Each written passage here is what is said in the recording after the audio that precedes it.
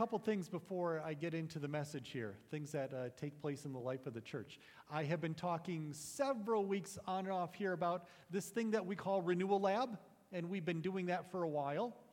And in the Renewal Lab, we are at a point where we're asking for feedback. So there's a survey that is available, and I announced that last week, a survey that you can take, one that we hope that as many people here as possible will take the time to take that survey. And I announced last week that this is actually the first survey out of 2, so be ready. We're going to work the rest of March to get through this first survey, and then in April, we're going to launch another one. Not that we're trying to be redundant or overload you. They are different surveys with different questions, and they get at different results, different data that would help us. But that would be very helpful to us as a Renewal Lab team to get feedback from everyone here. That helps us sort of measure how you are all experiencing church and faith and God and spiritual growth. That helps us to know how we can articulate how we as a church can best find and articulate a vision of moving forward and what's next for us. So that is available. It was in mailboxes last week that have the link to that because it's all online. It's in the midweek. You can find it there, to the link to get at it online. And if you do not have a computer or internet and you cannot get online to do that, here's what we have, that we have a couple of computers available here. So if you want to take that survey today, you can do that after the service today in the back of the fellowship hall area. We have a few computers set up where it takes anywhere from 15 to 20 minutes to work through that survey. But if you want to do that here today at a computer that we have available, it is here today for you to do that. Otherwise, please, sometime during the week, give 15 or 20 minutes of your time to follow that link and take that survey. That would help us tremendously. One other thing that I'm going to announce about the life of this church as we've been doing that.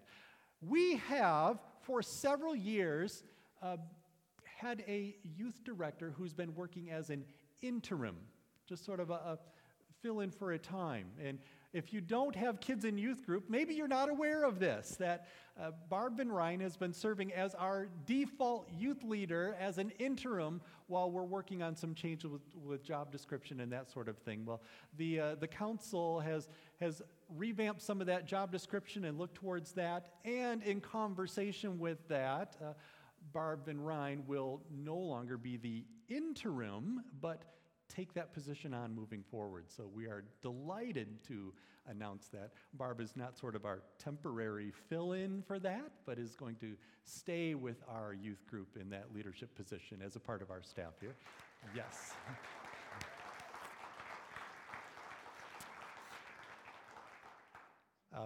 Bruce and Barb Van Ryn have been leading the youth group for several years now in that, and the youth group, if you have not been here on a Sunday afternoon to see it, 40 or 50 students show up coming to youth group. So it's a time where students are finding a place where they can connect and be with each other and know that they are with youth leaders who invite them and love them and enfold them and encourage them to grow in faith. So it's one of those ministries that maybe we don't see a whole lot of visibility right here on a Sunday morning, but I know for those of you who've had the chance to come on a Sunday afternoon and see that, you see the number of students that we have here who come into this place for youth group on Sunday afternoon. It's a vital ministry of this church that we do, so we're happy to continue resourcing that with the best people who can do that, right? Those are things that go on in the life of the church. Things that we are a part of, things that have their expression here on a Sunday, but also things that take shape in all the places that we go beyond being here on Sunday. I want to turn our attention now to what we're going to look at in God's Word for today.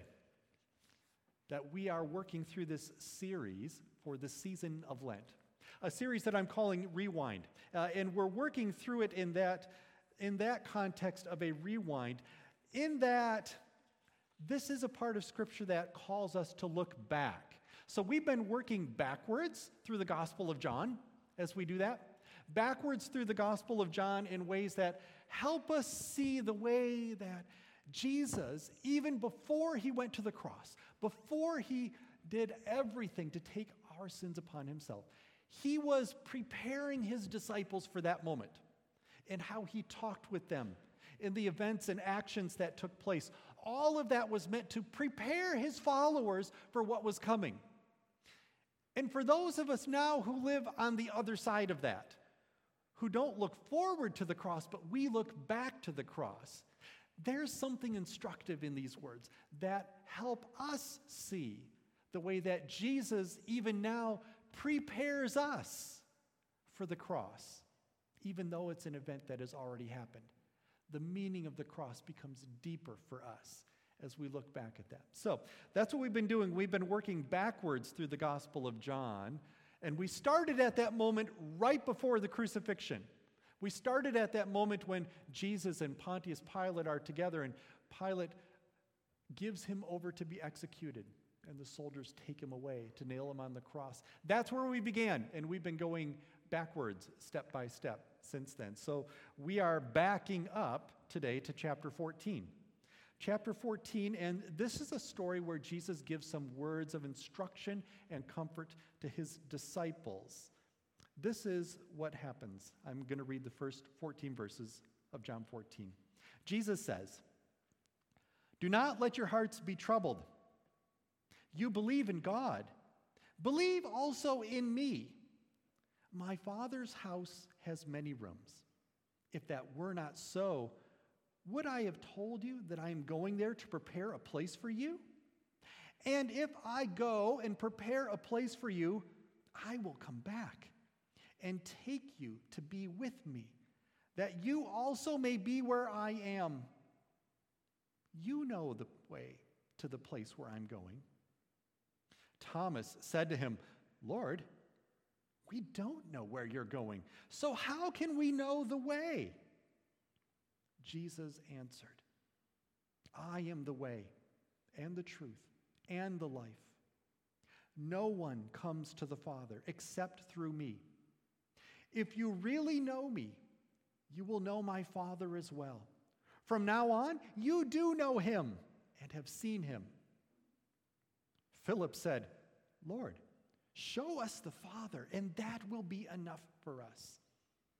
Jesus answered, "Don't you know me, Philip? Even after I have been among you such a long time? Anyone who has seen me has seen the Father. How can you say, 'Show us the Father'? Don't you believe that I am in the Father and the Father is in me? The words I say to you, I do not speak on my own authority.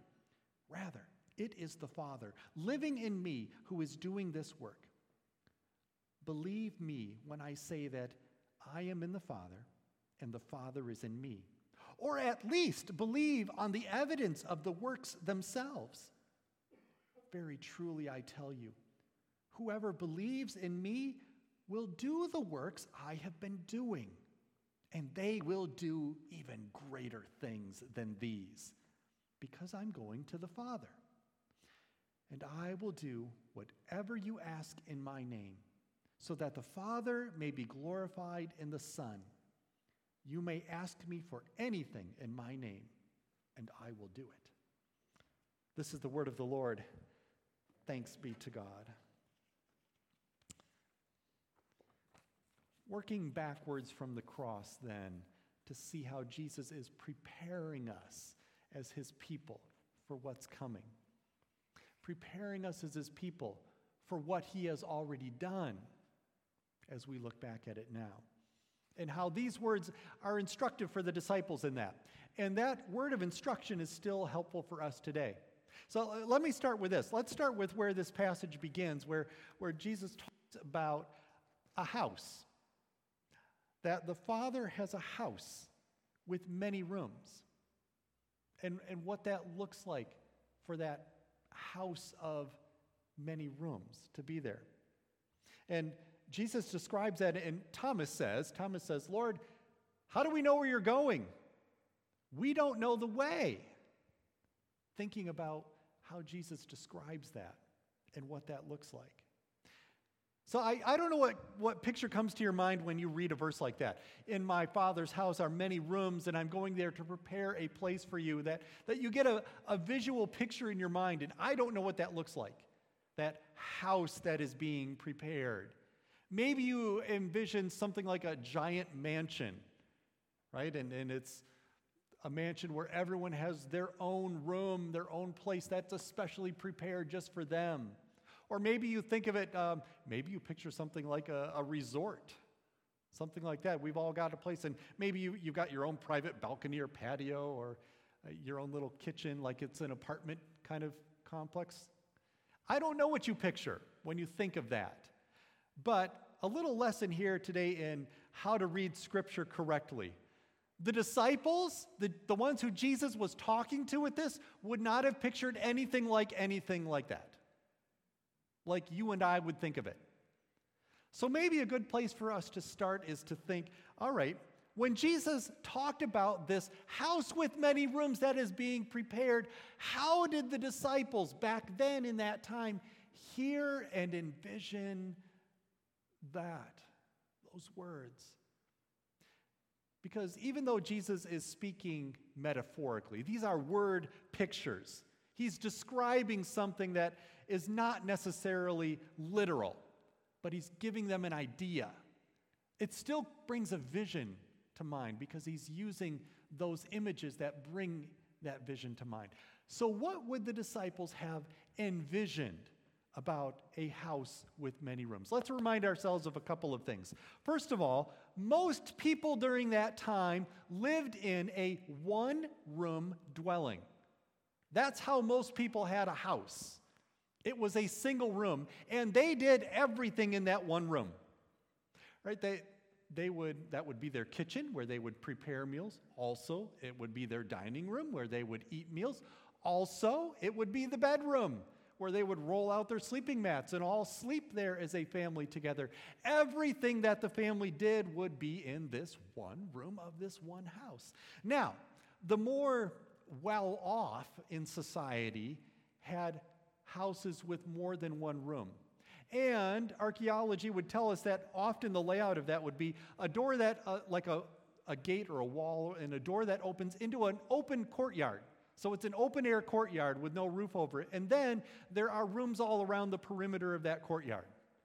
That's what the disciples are picturing now. A house with many rooms. Oh, I see that. That's what that looks like for us in the time that they're living. That it's this open-air courtyard with all these rooms around. But here's how that worked, though. It's not like, okay, and everyone has their own bedroom, and there's a rec room, and there's a walk-in closet, and there's a big kitchen, and there's a dining room, and it's not houses like we have it. So what's the purpose of the many rooms? Why would you have a house with many rooms when you don't have all those rooms like we think of it? Well, let's remind ourselves of this as well, that they didn't make a weekly Aldi's run to stock the pantry back in that time. Lots of us, all right, we've got a kitchen with a pantry, and I don't know, you go shopping once a week or maybe every other week, or sometimes it's, you know what, I just shop a day at a time, that kind of a thing. That was not life for them. There was no grocery store where they could do that. So during the growing season, they would grow what they needed for food, and certain pieces of that food would be shelf stable. It wouldn't spoil. And they would store it up. Things like grain could be stored, and they could eat off that for the entire year until the next harvest. Olive oil would keep like that. Wine that they would make would keep like that. And that comes at harvest time, and they've got to keep that for a whole year. What would your kitchen look like if you had to go to the store once a year and stock an entire year's worth of food in your kitchen for the whole year to hold that? So those who had the ability and the means to actually take in and hold and keep the year's worth of food that they needed, well, they would have houses that could hold that. Rooms. Some of these extra rooms were rooms that were just used for storing provisions, storing what's needed. The disciples are getting a picture of this. I want us to see some of that picture too. Jesus is talking about his Father is a house, and it's a house with many rooms. Oh, it's a place that has the provisions, that it's stored, it's stocked up, that everything that you need to survive and thrive is there already. You don't have to go out looking for it. You don't have to gather it in. It's already there. This is what the disciples are hearing. The provisions are already there. And in this Middle Eastern context where hospitality was a big deal, right? They didn't have hotels or places that you could stay like that. When travelers came to town, those who lived there were expected to host them. It was a culture of hospitality that way. Jesus is describing there then the Heavenly Father is ready to extend a hospitality that provides everything that is needed. It's already there. That the Heavenly Father welcomes in those who journey and travel to Him. It says, I have a place for you, and I have all of the provisions that you will need, and it's already here. It's no wonder that Philip responds to this and says, Lord, show us the Father, and that will be enough. That will be enough for us, right? That's what Philip says. No wonder he says that. That's awesome. Let's do that. Let's go. Let's be at that place. But then, this is where Jesus turns the conversation, isn't it? He says, you already know the way. You already know how to get there. Now the disciples are all scratching their heads. That's where Thomas asks that question. Hang on. No, we don't. We don't know how to get there. Help us to find the way. I wonder what the disciples were actually envisioning right here at this moment. That we sort of get the idea from other pieces of the gospel that the disciples have it in their mind that Jesus is the Messiah who's going to overthrow the Roman Empire. They have it in their mind that, well, the Messiah is here to get rid of the Romans so that the nation of Israel, the Israelite people, can be the top of the heap, right? That we are the ones then who rule the world instead of the ones being ruled by the world. Some of that works into what the disciples are thinking, that they're waiting for Jesus to do that they can be a part of that. They want to know, how are we going to get there? So Jesus, what are we doing? How do we get going on this plan to kick out the Romans and put ourselves back on top? Or whatever their thoughts were. But Jesus responds to that. He answers Thomas and he says, no, I am the way, the truth, and the life. No one comes to the Father except through me. It's not something that you go after yourself. It's not something that has an agenda that you can build and go on as your own. And he goes on in the next verse to say, if you really know me, you will know my Father as well. From now on, you do know him and have seen him. That something of the Father is already revealed to them. And we see it in Jesus. That Jesus declares he is the way to the Father and what that looks like. That the incarnate Son of God reveals to us who God is.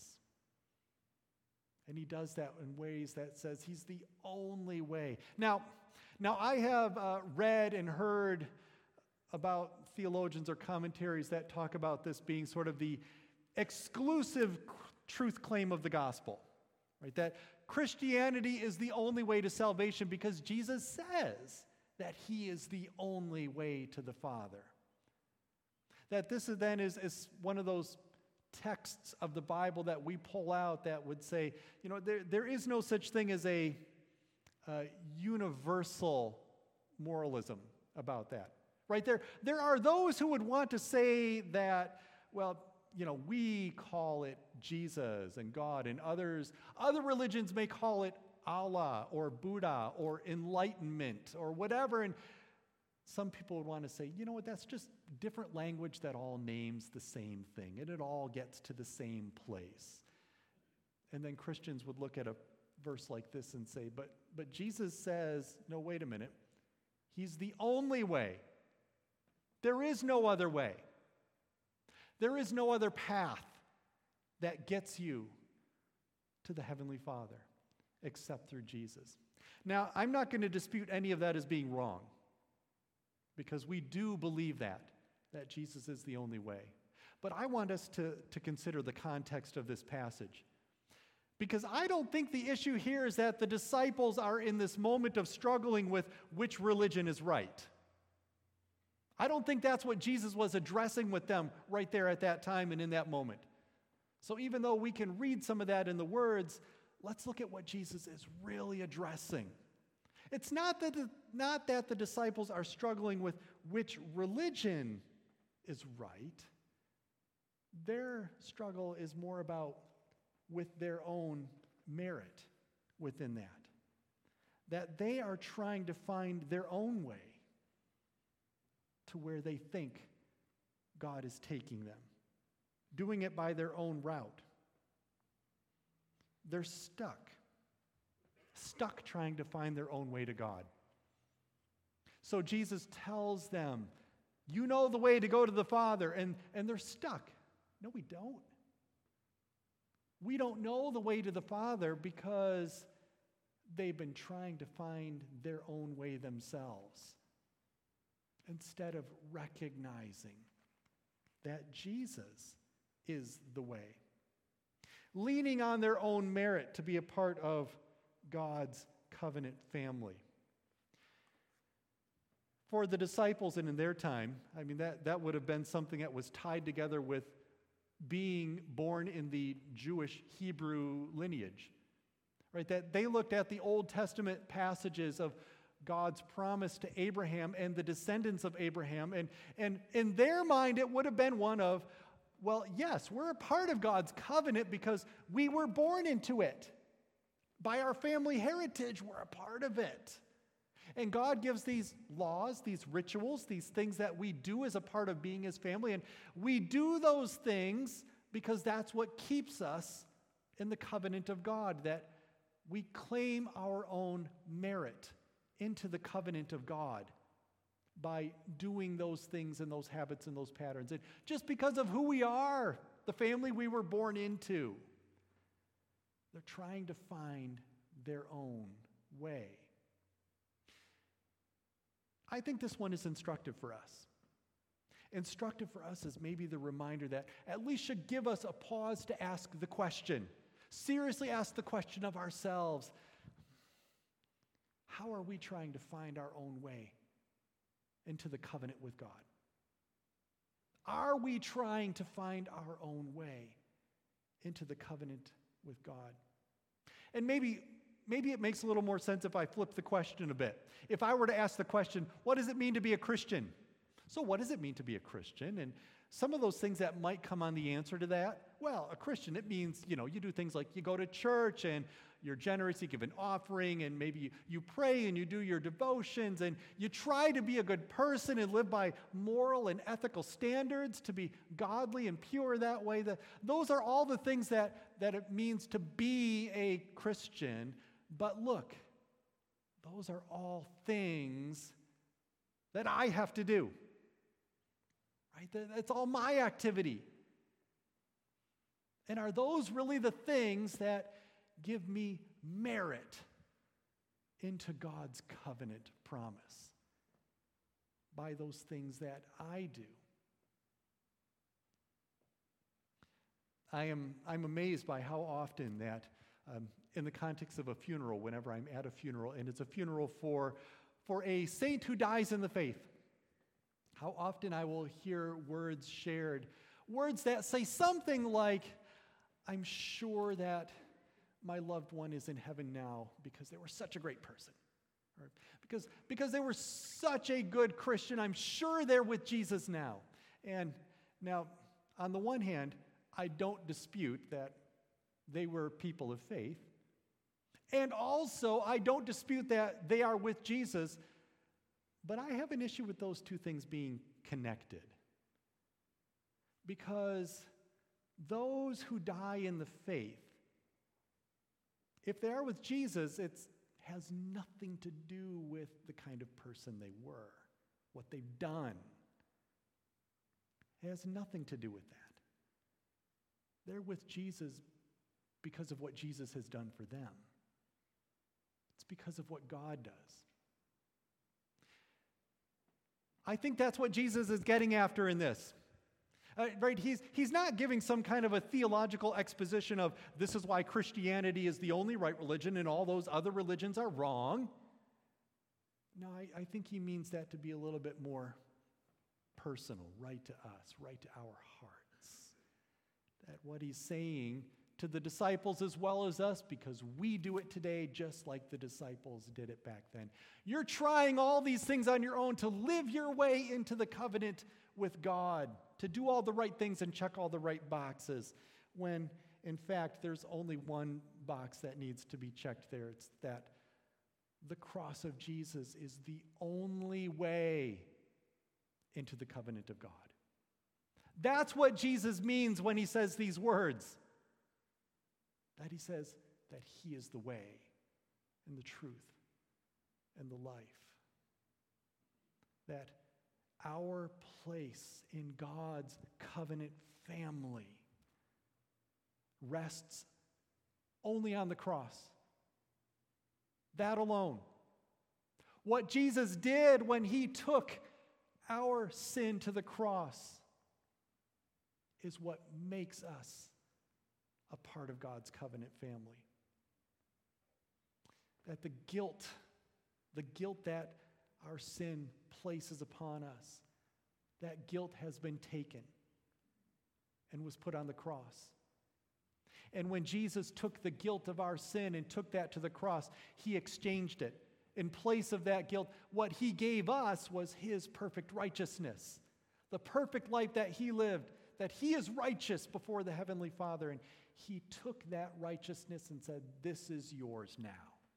Now this is you. This is how the Heavenly Father sees you now.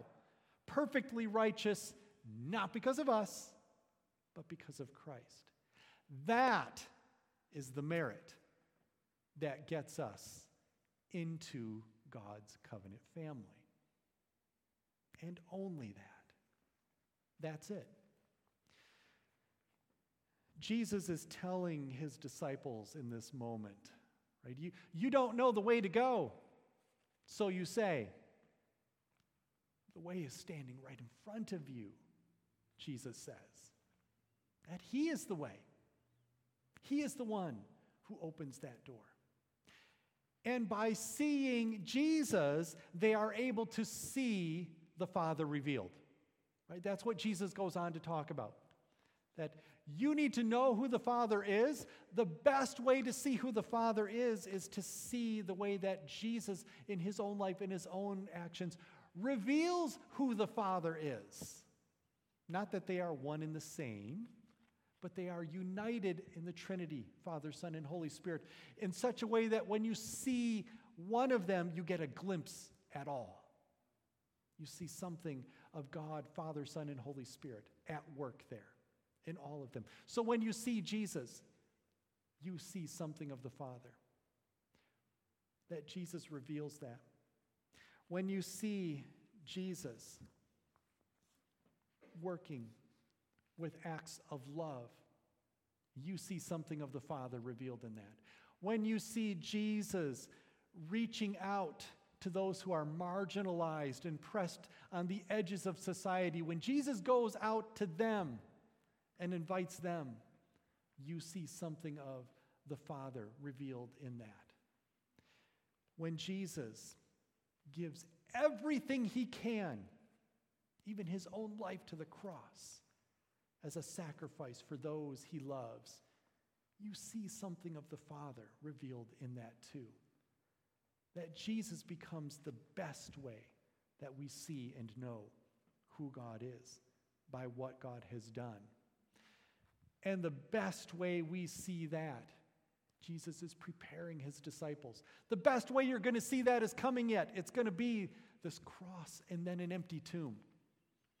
You're going to see God most clearly in that, because that's going to be the way, the truth, the life. And it's a reminder for us who look back at that today too. That's how we see God best, by looking back to the cross. But it's not just looking back. It's not just looking back at what God has already done, but Jesus also gives a little bit of a nod towards what's still becoming, where it's going next, how we work out from this. Verse 12, he says this, "Very truly I tell you, whoever believes in me will do the works I have been doing. And they will do even greater things than these, because I'm going to the Father." That this example that Jesus gives us, an example of loving others, an example of forgiving others, an example of being merciful and compassionate with others, that those are things that give an example for us to follow as well. So it's not only what God has already done, but it's also what God continues to do in us. Now, there's a key word in this passage, and it shows up, it was twice in verse 1, and you see it twice again in verse 11, a command that Jesus says. He says, here's what I want you to do. I want you to believe. Believe it.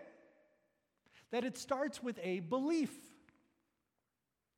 A belief that God is who he says he is. That what God has done for you is enough for you to be a part of his covenant. That you believe it, not just know it, that it's knowledge, not just give some kind of a cognitive assent to it, but you hold on to that in your heart. I believe this. I believe this in a way where I wholeheartedly embrace the grace of God given at the cross. And I embrace it as something that then becomes the very center of my life right now, in who I am. It's my identity. So that when that question comes back around, that question, so what does it mean to be a Christian? What does it mean for you to be a Christian? You know what, I suppose somewhere down the way here's the things that I do because I'm a Christian, but the heart of that answer, the top thing in that answer is, I'm a Christian because God's grace has been given to me. And that's the center of my life now. That's who I am. Because of what Jesus did on the cross for me, that's what it means for me to be a Christian. And my whole life is centered on that. And because my life is centered on that, now there are these works that Jesus did, which becomes something that, through the Holy Spirit, starts to take shape in me too. That those things are now an outpouring, a response, an overflow of the grace that God has given to me.